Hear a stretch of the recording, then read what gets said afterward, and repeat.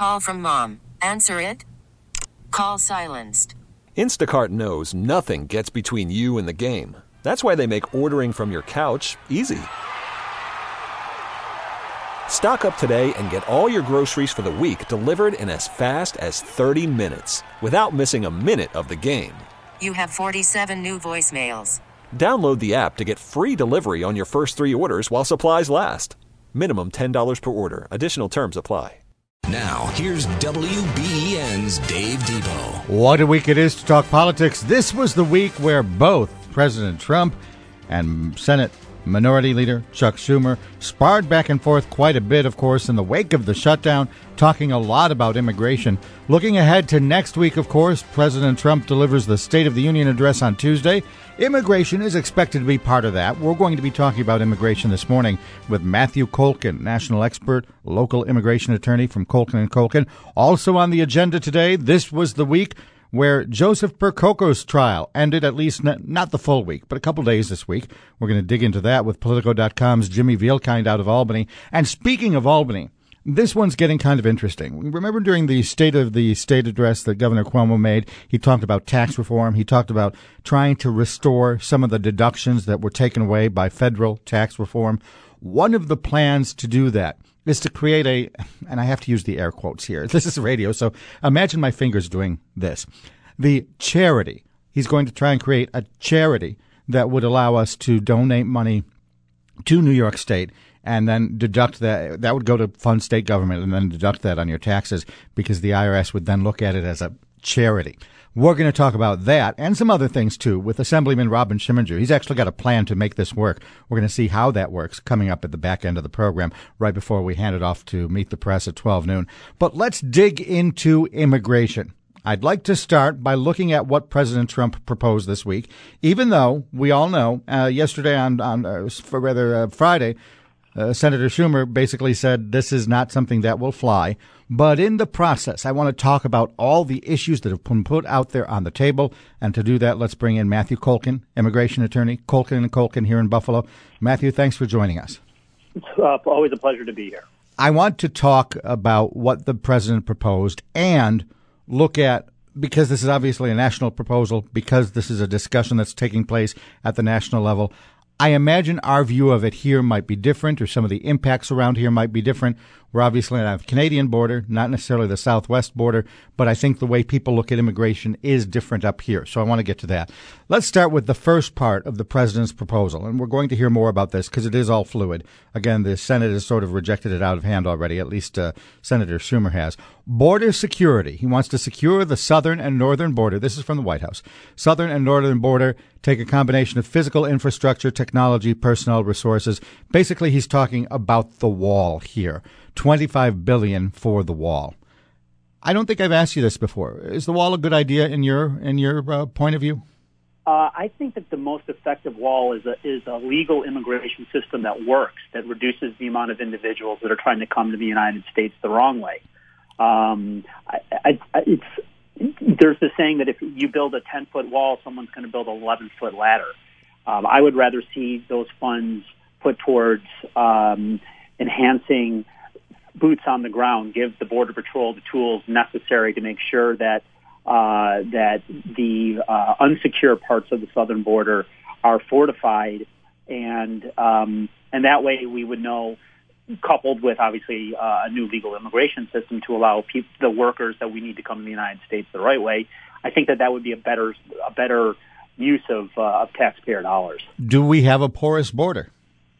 Well, it's a lot closer now, or a lot more closed now than it was before President Trump took office. The statistics show that unlawful immigration initially was down. It has gone back up again, but the reality is we want to have our resources dedicated towards going after real bad guys, people that are coming in trying to import illegal drugs, potentially terrorists. If our Customs and Border Protection resources are focused on those individuals, because people that are just coming here to work can come here the right way, it will make the border a lot more secure. All right. The second point on the White House plan released early this week, legalization of DACA. Let's do some basic discussion here. What is DACA? And the part that I really wanted to get into, because I hear a lot of different things in the media. There are dreamers, and then there are DACA people. There's two different groups here. What are we talking about? Give me the DACA 101 if you can. Well, dreamers are the general category of individuals who came to the United States as minors with their parents through no fault of their own. DACA is Deferred Action for Childhood Arrivals, and that was implemented by President Obama, which gave them a temporary reprieve from deportation and employment authorization. It basically was a provision of law that stated that it actually wasn't a provision of law. It was an executive action that was taken that allowed individuals who were here illegally that came before a certain age and before a certain time to apply for to basically turn themselves in and apply for employment authorization. And the president wants a 12-year, give or take, path to citizenship for these folks, as long as there's a criminal record review, that sort of thing, as long as there are certain eligibility requirements there. He wants to basically adjust the time frame as well to encompass what he says 1.8 million individuals. Are there that many DACA kids out there?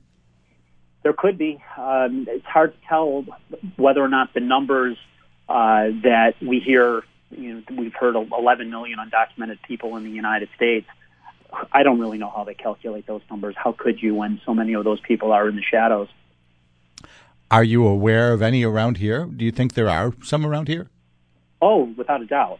And the typical face of a dreamer doesn't have to be someone from Mexico or from one of the Central American countries. There are a lot of Canadians here that came to the United States with their children. I wouldn't say a lot, but there are examples of it, anecdotally, of Canadians that have been here and have children that have come with them and that are in the United States in violation of law. Have you dealt with them? Do you try to get them on the road to citizenship? What options do they have now without DACA in place? That's the problem. The way the law was created and signed by President Clinton, it penalizes individuals that are inside of the United States without authorization. In most instances, they're not eligible to apply for legal status if they have violated their status from inside of the country. They have to leave the country. But the problem then is it's a catch-22. If they've been in the United States for more than a year with unlawful presence, if they depart, they immediately trigger a 10-year bar, which is difficult to overcome unless they have a qualifying relative who would cause an extreme hardship to. It's interesting you say that, because one of the arguments I've heard is that some of these DACA, air quotes, kids are in their 30s. Why haven't they, up till this point, applied for citizenship and got themselves right with the government? You're saying that the system is such that they really can't? Yeah, they've been trapped inside of the United States by President Clinton. And does the lifting, or at least suspension of DACA, President Trump pulled it because it wasn't authorized by Congress, and he wants to see them go ahead and do that.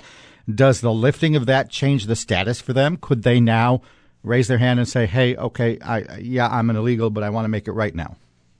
Well, they can do that at any time. Just because they have DACA, that doesn't mean that they wouldn't be eligible to potentially depart the United States and get in line, as they say, which is 10 years or longer in some instances. Basically, for these kids, most of them, if they leave the United States, they're not coming back for another 10 years. All right. They've lived their entire life here. They've been banished from this country. And there are many people that say, hey, if you didn't do it the right way, then maybe you should leave the United States. But there are humanitarian concerns. Let's say, hypothetically, you are someone that came to the U.S., you snuck into the United States with your parents many, many years ago, and you're not eligible for DACA, et cetera, but you've married a United States citizen, have United States citizen children, and have never committed a crime. The only violation that you have was the fact that you were brought here as a child with your parents, and you couldn't be charged for that criminally. Those individuals, it's destroying lives. It's not just destroying the individual, but potentially the children of United States citizens.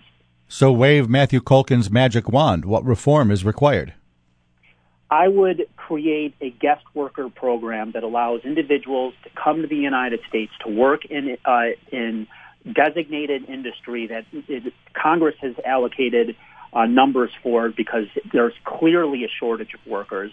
I would couple that with the lifting of the 3 or 10-year bars for individuals that can establish a hardship to a qualifying relative. And I would increase some visa numbers to allow individuals to be able to get in line, and so that when they get in line, it's not a penalty for them, so that they can do it the right way. They can get their fingerprints taken. We can find out exactly who they are, whether or not they have any undesirable criminal history that would make them ineligible to remain in this country. Let's get people on the books here, and I would also potentially provide a way for individuals to have a temporary lawful status in the interim that's renewable, so that they can start paying taxes and doing all the things that American citizens do. All right. Now, one of the other points from the White House, protecting the nuclear family. The president says he wants to promote nuclear family migration, basically limiting family sponsorships to spouses and minor children. He also says they have to not do this retroactively, but process the backlog. The whole idea of the backlog is one of the things you mentioned in the discussion just a moment ago about DACA. Well, there's people that basically, if you're not a part of the nuclear family, if you're not an immediate relative of a United States citizen, let's say you're an adult child of a United States citizen and have to wait, married, etc. Depending on what country you're from, it could be 5 to 10 years before you're eligible to come to the United States. So some of the rhetoric I heard this week, some senator, and I forgive me, I don't recall who on the floor, was railing against it all, saying something about second and third cousins, da-da-da-da-da-da. Does that actually happen? No, those second and third cousins aren't eligible to come. It's basically parents. If you're over 21 years of age and you're a United States citizen, you can sponsor your parents, you can sponsor your spouse, you can sponsor your minor children, and then there's waiting lines if you're the most remote relationship is a brother or sister of a United States citizen. All right. Now, the last point the White House put out earlier this week, eliminate lottery and repurpose visas. Riddled with fraud and abuse, does not serve the national interest, the White House says. Eliminate the lottery and reallocate the visas to reduce the family-based backlog and also the high-skilled employment backlog. Comment on that a little bit. Talk about the lottery and talk about this whole concept, because it's kind of embedded in there when he says high-skilled employment backlog, this whole concept of merit-based immigration.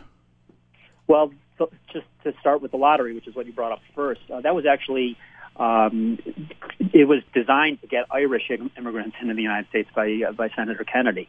I think if there's going to be a casualty of the immigration reform debate, the diversity lottery can go away. It's not something that if Democrats are going to dig their heels on, they shouldn't be They shouldn't be digging them in on a diversity visa lottery, which is basically individuals that are from certain designated countries where there's a low number of individuals in the United States from those countries as immigrants, and they can literally apply for a lottery. And if they win it, they can apply for a visa if they're eligible.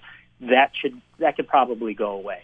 I wouldn't lose any sleep over it, to be honest with you. I mean, in a perfect world, it wouldn't go away, but you got to negotiate. As for skilled visas, there's a real problem. It's called an H-1B visa, which allows individuals that are going to be employed in a capacity that requires a minimum of a 4-year degree. There's only 65,000 of those visas available each year. There's a 20,000 visa carve-out for people with advanced degrees. I think what you need to do is you need to expand those numbers, but specifically designate what areas of employment an individual would qualify for, and let Congress go to work to assess, okay, these are the industries where we really don't have those workers. And on the other side of things, I think we really need to probably prioritize individuals that are American citizens to go into those types of fields. If those jobs are available, people should be motivated to get qualified to take them. 803-0930 is the number. Immigration attorney Matthew Kolkin is with us. You've probably seen him on some national programs here and there. He is a local immigration attorney here in the Buffalo area, breaking down all the things that the White House has proposed. When we get back from the break, we're going to talk more about the politics of it all. We just went through bullet point by bullet point what the White House has proposed, but on Friday, U.S. Senator Chuck Schumer basically said that President Trump and the Republicans cannot be allowed to use the Dreamers as a bargaining chip. All the proposals we were just talking about now, he says, are pretty much dead on arrival. So we'll talk about the politics. We'll talk about where it goes next. Stay with us. And your calls, too. 803-0930 is the number. It's Hardline on News Radio 930 WBEN. Read the news online at WBEN.com. It's Hardline on News Radio 930 WBEN. Good morning. This is Dave Debo. Matthew Kolkin is with us from the immigration attorney firm Kolkin & Kolkin. Matthew, who's right in all of this debate? Can we really carve it up into, and this is kind of a rhetorical question, I know, can we carve it up into the really hard left and hard right positions that it has become? Is President Trump right? Is Senator Schumer right? What's the middle ground there, if you see one? I think everyone's wrong, to be honest with you. I think that both the Democrats and the Republicans benefit from there being no immigration reform. The Democrats benefit because they're able to cast the Republicans as anti-immigrants who are obstructing reform, and the Republicans, frankly, benefit because their base wants mass deportations. So if they concede, then they are looking to be moving to the left. President Trump, obviously, one of the central components of his campaign was a very aggressive stance towards illegal immigration. So the reality is, I don't believe that there is the will in Washington to really find a middle-of-the-road solution. Do you think it's possible, in light of what you just said, that during the Tuesday State of the State address, that President Trump can come forward with some sort of middle ground and pull the two sides together? The grand negotiator, the art of the deal, all that? Well, what I saw with President Trump when he was sitting in the Oval Office, or not in the Oval Office, but in the White House, and they had both sides together in a room, that was compelling television. If we see that President Trump, I think that there is the possibility that some sort of a deal can be struck. But during that very same meeting, after he said, hey, you guys come up with something, I'll sign it, then some of the Republicans kind of whispered literally in his ear and said, President, aren't you aware that our position has been thus and such? And he kind of flipped more toward the thus and such. Yeah, his position has been malleable, to say the least. I don't have a lot of faith that we're going to be seeing any new law in the next 2 years. Is there a way to do this without the political process? Can it be done administratively and therefore not get the kind of back and forth bickering where both sides appeal to their base? Well, absolutely. There are legal mechanisms that can be taken advantage of, especially in the context of a removal proceeding.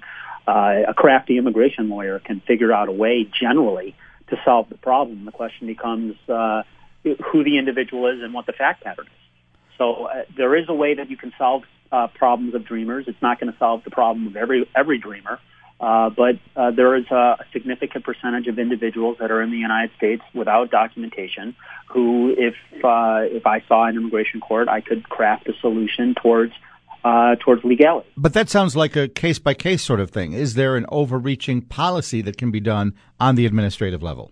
Absolutely. There's something called parole in place, which was taken advantage of by both President Bush as well as President Obama for certain individuals who have relatives that were in the military, which basically confers a status to you that would allow you to adjust in the United States from that of undocumented to that of a green card if you have an employer who wants to sponsor you or a family member that wants to sponsor you.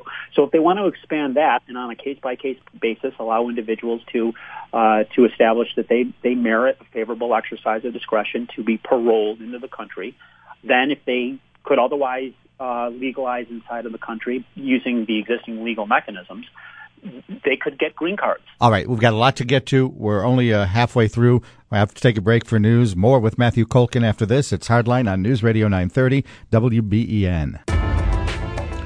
It's Hardline on News Radio 930 WBEN. Good morning. This is Dave Debo. Matthew Kolkin is with us, national commentator on a lot of immigration issues. Matt, I think I've seen you once or twice at least on Fox News, haven't I? Yes, you have. CNN as well? Yeah, I've done all the major networks. They, for some reason, want to listen to what I have to say. And at the same time, you're a guy that practices here in the Buffalo area, Colkin & Colkin, local immigration firm. We're going to get to the calls in just a second here, but I've got to ask you, and this one came into to me on Facebook, what differences do you see in Western New York immigration issues compared to the rest of the state or even the southern states, and how is that driving perceptions of immigrants in the country? Do we look at things differently here? Do we have different issues we face here? Well, actually, I think Buffalo is a microcosm of the entire country when it comes to the problems that we're facing. We have the medical corridor, which obviously is in need of high-skilled immigrant labor, doctors, etc.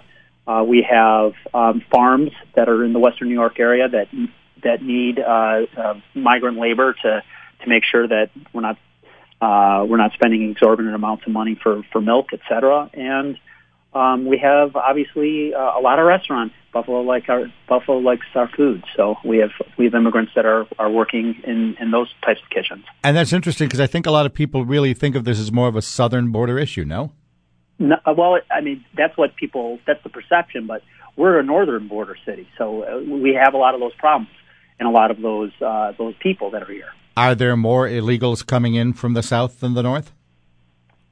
Oh, yeah, but there's also a significant percentage, and I don't recall right off the top of my head what it is, of individuals that are here without documentation that overstayed visas. They didn't walk over the southern border or the northern border. They came here as visitors and just never left. Isn't there again, this is kind of rhetorical, GMAT, isn't there a cross-reference system? Can't they know when someone's visa expires? Well, yes, they do know when someone's visa expires, but the question becomes whether or not they have the resources to expand immigration enforcement to ensure that anyone that came here with a visa has departed when they're required to do so. 803-0930 is the number. To the phones we go. John in Rochester, you've been waiting a while. I appreciate that. Go ahead. You're on the air now. Hey, Dave. Hey, Matthew. Matthew, I got to say, I got to disagree with you on the wall. I know the wall's not realistic if they have some physical barriers, such as a long river or a deep river or some cliffs, that type of thing. But the wall would be a big deterrent. If somebody walks up to a 30-foot wall, that's going to deter a lot of people. You're going to have a certain minority that will try to use a 40-foot ladder or whatever you're saying. But with electronic surveillance plus that barrier, Israel has been very successful at a wall in their lands, and I think the wall is understated. But my bigger question to you is this: Cesar Chavez, who was a founder of the United Farm Workers back in the 50s and the 60s, he was very active in promoting anti-illegal immigration. He actually formed posses of his farm workers to help the U.S. government keep these illegal aliens out of the country, because he realized they are having a negative effect on the wages and salaries of hardworking people, and that's everything that seems to be missed here. And the labor unions, in general, support the posture of the left here in America as far as illegal immigration. It's amazing. What are your thoughts? I oppose illegal immigration. I'm 100% opposed to it. I think people should be coming to the United States the right way. I know my wife's family came to the United States the right way. I think anyone should be coming to the U.S. in violation of law. I agree with you. Other than their direct support of Democrats, which I'm sure John would be more than happy to elaborate for us, do you see labor unions involved in this issue, Matthew? Well, traditionally, that's the reason why they haven't wanted to have immigration reform. The Democrats were beholden to those labor unions, and that's what happened back when McCain and Kennedy were trying to change the immigration law. It was then Senator Obama introduced a poison pill that killed a very tenuous deal that had been struck. So. The labor unions have been in control. ACLU has let their feelings be known about that. All right, John, thanks for that. I want to bring up one of the things that you raised, the idea that the wall is necessary. It seems as if, and this is reading once again right from the bullet points, right from the White House, when he was talking earlier this week about putting a platform out there to try and address immigration. It appears as if Donald Trump was, yes, talking about the wall, but moving maybe a little bit more toward the idea that it's a metaphor. Here's the bullet point on border security. And it sounds like it's saying a wall, but it also sounds like it's saying some of the things you were talking about, John. Securing the southern and northern border of the United States takes a combination of physical infrastructure, wall, technology, personnel, resources, authorities, and the ability to close legal loopholes exploited by smugglers, traffickers, etc. So there seems to be maybe a little bit of a migration away from the idea of an actual physical barrier that could be conquered by just a taller ladder. Are you okay with that, Matthew? Absolutely. I mean, I just don't want taxpayer dollars to be wasted on something that makes us look silly. And when I'm talking about looking silly when it's an easy obstacle to get either over or under. So I'm extremely hesitant to waste taxpayer dollars on something that isn't going to work. Earlier in the program, you spoke of the H-1B visa that farmers have to use. I know that Congressman Chris Collins, who is certainly a supporter of President Trump, has talked about what that means for his constituents out in a district that stretches really rural toward Canandaigua. Do we see issues on the farms around here, and what should be done in your mind with the H-1B visa program? It's actually H-2B, but... Okay, thank you for that. Yeah. Yeah, I see it all the time. I have employers, people that own farms, come to my office all the time saying that they're willing to hire as many individuals, U.S. citizen or non-U.S. citizen, as they can get to work on their properties, but they can't find the numbers. So we clearly have a labor shortage, and the only way that we're going to be able to fill it is if we loosen our immigration laws to allow those specific industries to benefit. How does the H-2B work now, and what needs to be done to make it better? It's a nightmare. It requires... There's more flaming hoops than Barnum and Bailey circus to get an H-2B. So they need to make it simple. They just basically need to create a new law that says if you are in this industry, we have designated that there's already a shortage of labor. All you have to do is file a petition with USCIS to sponsor someone to come to the United States. And if you find an employee that's willing to take the job, they can just apply for a visa and they can enter. It should be as simple as that. But in the process, the president ran so hard on the idea of restricting immigration because of the security risks there. Can we do what you just proposed without getting in the bad hombres, as he's called them? Well, I mean, I don't know of any citizens of Mexico that have committed a terrorist act on the United States. All right. This came in on our text line just a minute ago. I'm a farmer. We don't need government involvement. To what degree do you see that sentiment out there that they would rather maybe just hire an illegal or not have the government getting more involved, just let things happen?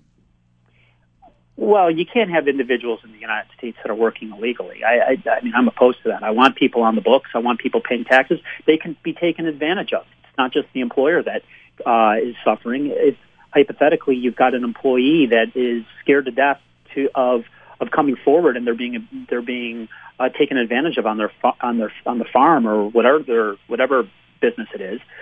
They need to have some recourse as well. All right, let's go back to the phones here. Bob in Buffalo, you're up now. Hi. Good morning. I don't believe I agree with your guest. I don't think there's any real desire on the part of the left or the right to solve the immigration problem. The left wants a new voting bloc. They want it as an election issue every time there's an election.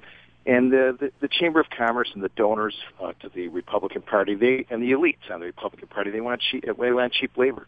That's no mystery. We have whole sections of southern Florida where they speak only Spanish. You know, there's 24 counties along the border of U.S. and Mexico, and many of those counties look more like Mexico than they do the United States. My question for your guest. Oh, by the way, your guest might want to talk to Kate Steinle's family. And the victims of illegal immigrants who've come over to this country and committed crimes. The question for your guest is, what is his position on sanctuary cities, counties, and states? Thanks very much. All right. Certainly, and we'll get to the crime angle, but certainly sanctuary cities have become an issue nationwide. What do you think should be done there, Matthew? Well, I think that that if there's an individual that's in the United States without documentation that has committed a crime, that criminal law should be enforced, and the U.S. immigration law should be enforced. I'm not against the enforcement of U.S. immigration law. Is it a misnomer to say that there are illegals in this nation committing crimes to the extent that it needs a new policy? If you look at the immigrant communities, percentage-wise, they commit fewer crimes than the United States-born community. So I'm not saying that undocumented immigrants don't commit terrible crimes, which they should be punished for and they should be deported for, but the percentage is actually lower than the American general population. All right, we're almost late for our break. Let's squeeze in one quick call before that. Rambo Jim in North Tonawanda, hello. Yeah, I'm going to have to give you guys a history lesson because your guest here doesn't know his history. The Roman occupation of Britannia lasted 400 years, 4 centuries. The only time the Roman army took any casualties was when they attempted to advance north of Hadrian's Wall. Hadrian's Wall was effective for 400 years. They stopped the barbarians from inflicting any casualties to speak of as the Romans stayed on the south side of that wall.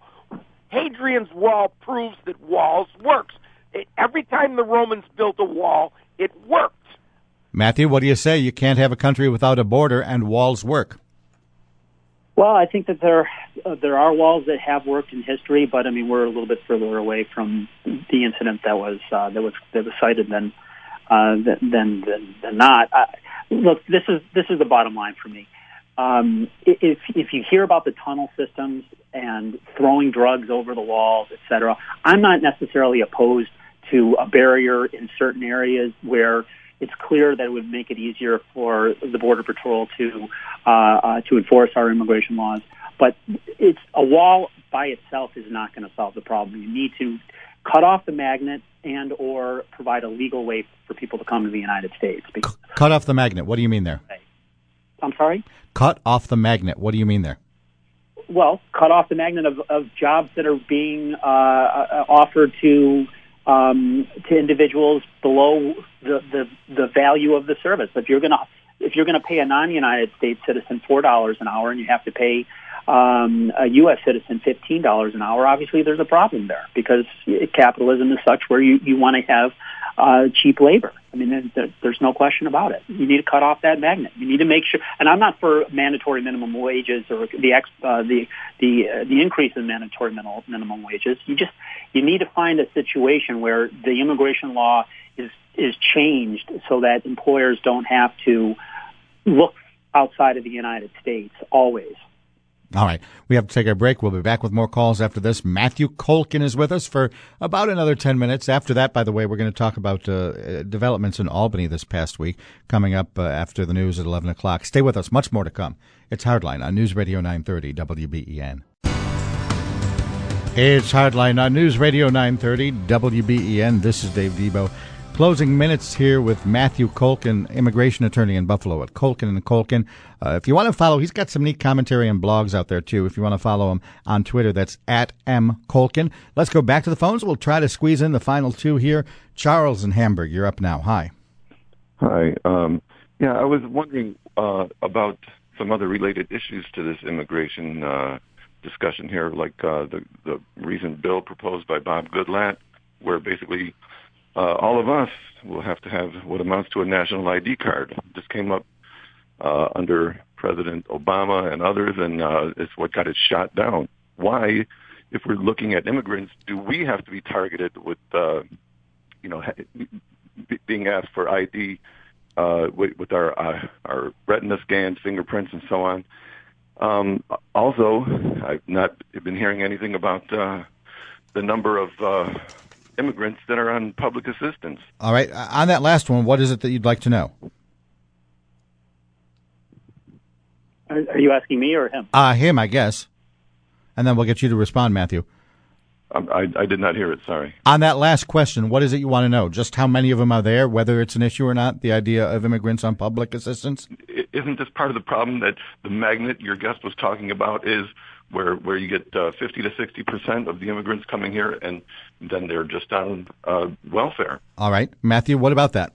Undocumented immigrants aren't eligible for welfare. However, their children who are United States citizens obviously would be able to benefit in the same way that U.S. citizens would be able to benefit. In some ways, his call there cuts to something that came up obviously about 2 weeks ago when President Trump was accused of saying that some countries are like latrines, and why are we letting people in from latrine countries?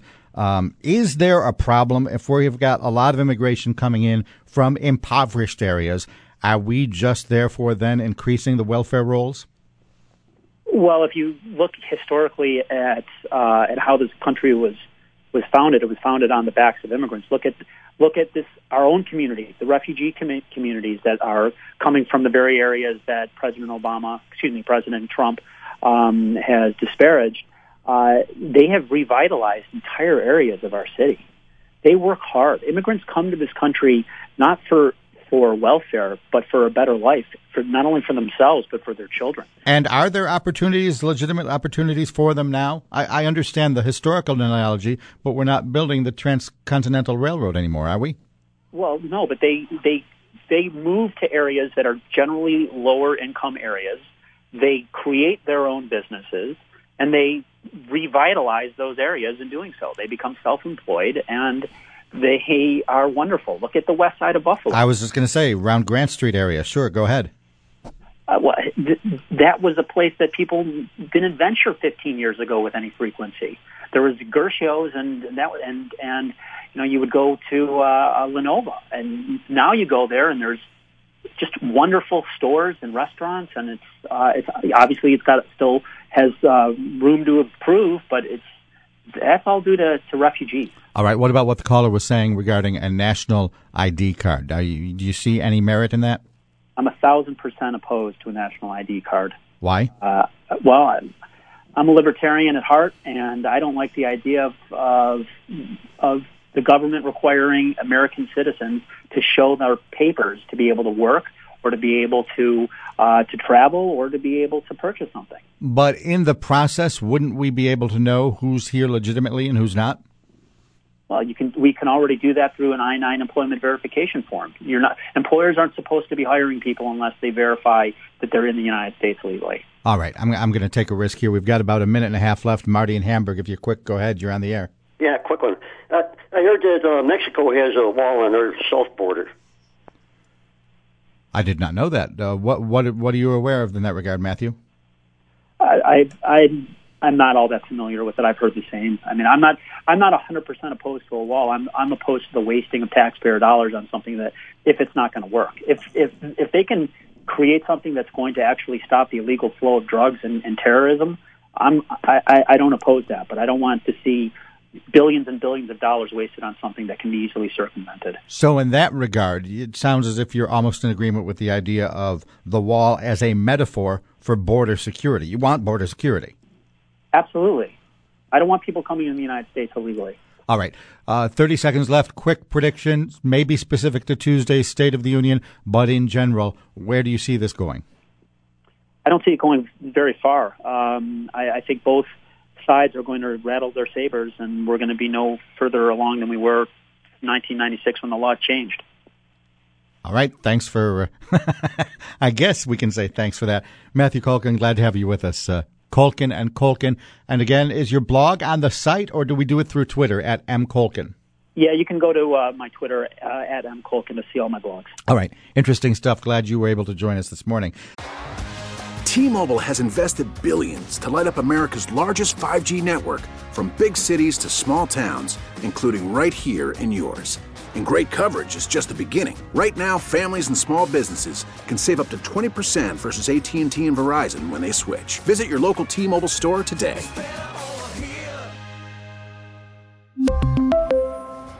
Plan savings with 3 lines of T-Mobile Essentials versus comparable available plans. Plan features and taxes and fees may vary.